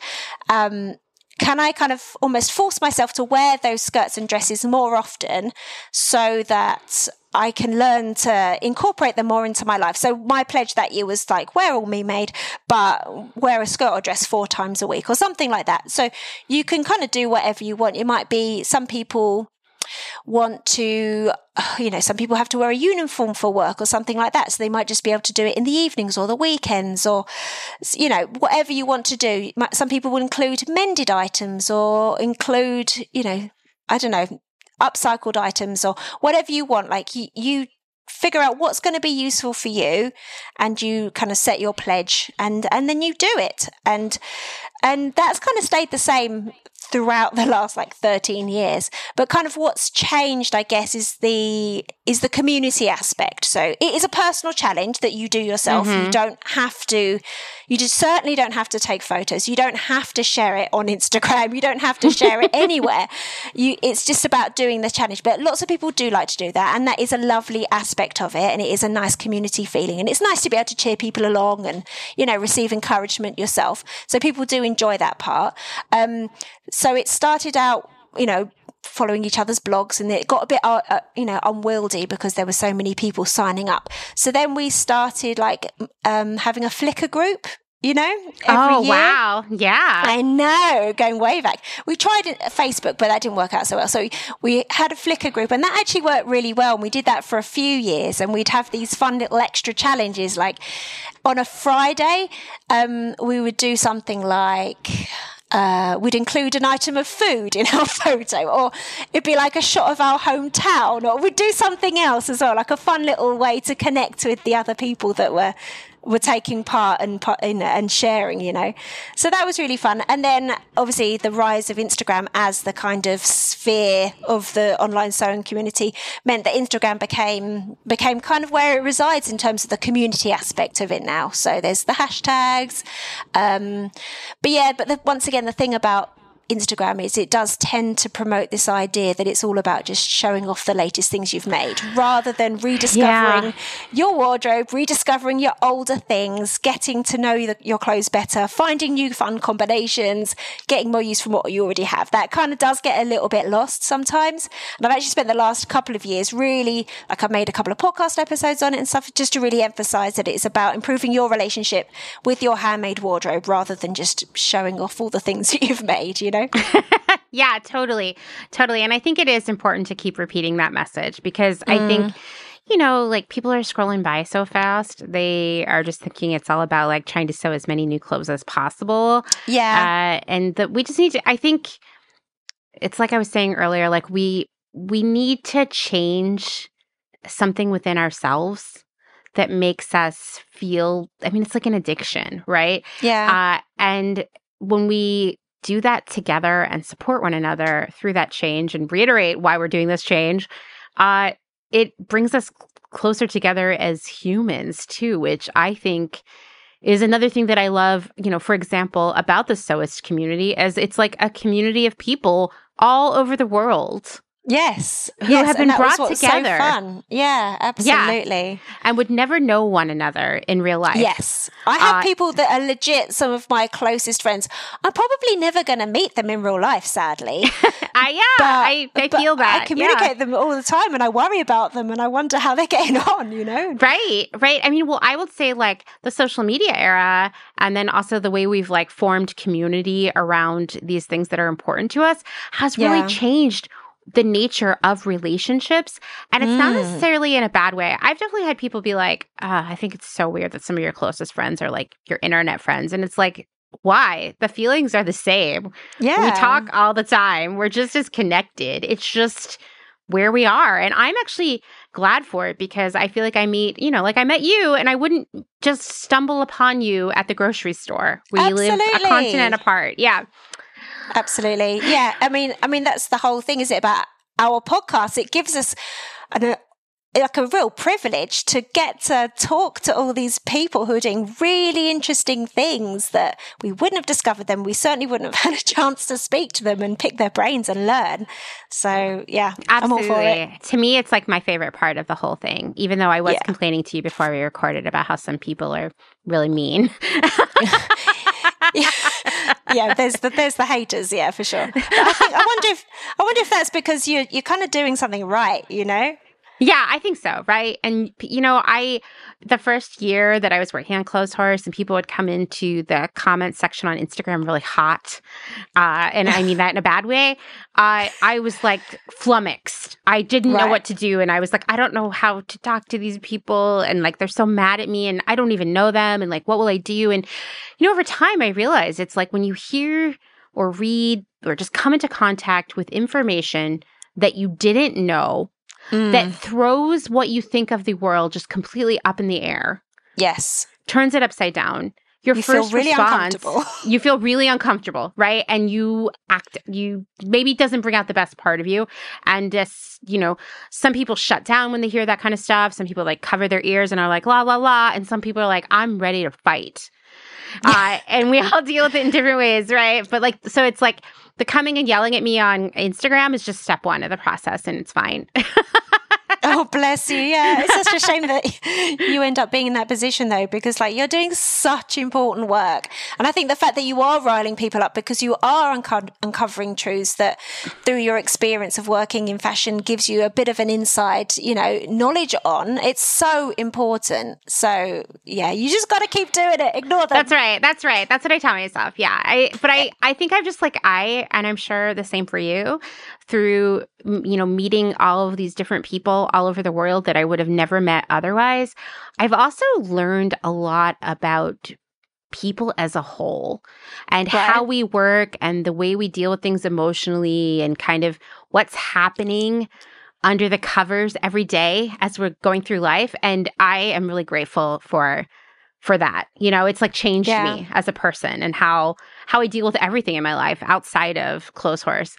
All right. Well, this has been quite a conversation. Definitely going to be a two-parter here, I can tell. Oh, really? Oh, fun. Yeah, but I think that's going to be great. Do you have any like final thoughts you would just, and if you don't, that's okay too. I know I'm like putting you on the spot, but perhaps you have like, if you want people to walk away with this in their minds when they hit stop. Okay. Oh God, hang on, let me think. I'm just wondering if we kind of like made sewing clothes sound like it's really difficult. I mean, it's not easy, and I do want people to understand that. Like, it's not like the machine sews the clothes for you. Okay. I would say then, everyone can do a bit of mending. You don't need a lot of equipment. You don't need a sewing machine. You don't need loads of time. You don't need loads of stuff. You can get a tiny little sewing, just a little sewing kit, the kind of thing you get free from a hotel, something like that. Yeah. That, like you bought in the convenience shop in Japan. Like, start with that. And then as you then need something else, maybe, something's gone, you need a bit of elastic, go and buy the bit of elastic. Or I don't have the right thread color, go and buy that thread color. Start small, just get little bits as and when your projects need them. There is so much information on YouTube, on people's blogs. You can get loads of amazing mending books in the library. You don't need to spend any money learning how to mend your clothes. There is so many resources out there. It won't take you long. It's not going to be perfect straight away. That absolutely doesn't matter. But I think everybody can start mending their own clothes a little bit. If something's a bit too daunting, fine. Take it to a professional alteration and repair expert. Absolutely. Don't start with trying to change the zip in your jeans. That's not the one. No, that was one of my first sewing projects, was how to replace a zipper. Do not recommend. Oh, yeah, don't start there. But, yes, mend that little rip in a seam. Yes, sew that button on. You can do that. And that garment is back in rotation, back in your wardrobe, because you paid good money for it. And you owe it to yourself as much as you owe it to those clothes. So I would start there. Yeah. I agree with that, because I think it's a gateway. It's a gateway drug to more sewing, and it helps you build your confidence. And also, I think we live in this culture where it's if you're going to take on a new interest, a new hobby, learn something new, there's this pressure to go out and buy all this stuff to get started, including with sewing, right? And absolutely. You don't need to do that. Let it happen gradually. Absolutely.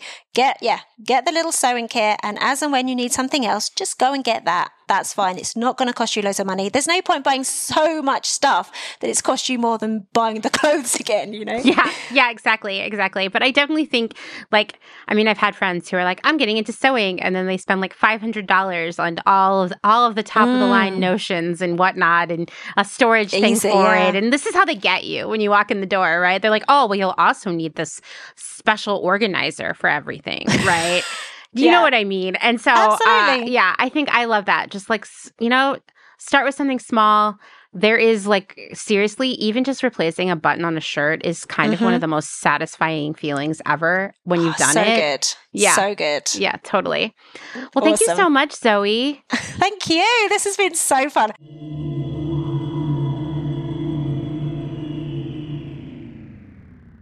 Thank you again to Zoe for spending so much time with us. Please give her a follow and listen to Check Your Thread. Okay, I'm going to end this episode here because, one, it's getting so hot in my office. I don't think I can record anymore. I need to turn the AC back on. And also, I have to finish editing this before Dustin goes to band practice. So I am racing the clock. Thank you for listening to another episode of Clotheshorse, written, researched, edited, all the things by me, Amanda Lee McCarty. If you like what you're hearing, you know what I'm going to say. Leave a rating, maybe even a review on Apple Podcasts, but most importantly, tell all your friends. If you'd like to support my work financially, there are a lot of ways you can do that. You can take advantage of the Apple Podcast Premium subscription where you get access to all the archives. You could support my work via Patreon at patreon.com/clothehorsepodcast, or there are many other ways that you can find in the link in my Instagram bio. Thanks, as always, to my other half, Dustin Travis White. He builds the websites, he edits the episodes, he fixes the audio bloopers, and he composed our music. All right, I'll see you all next week. Bye.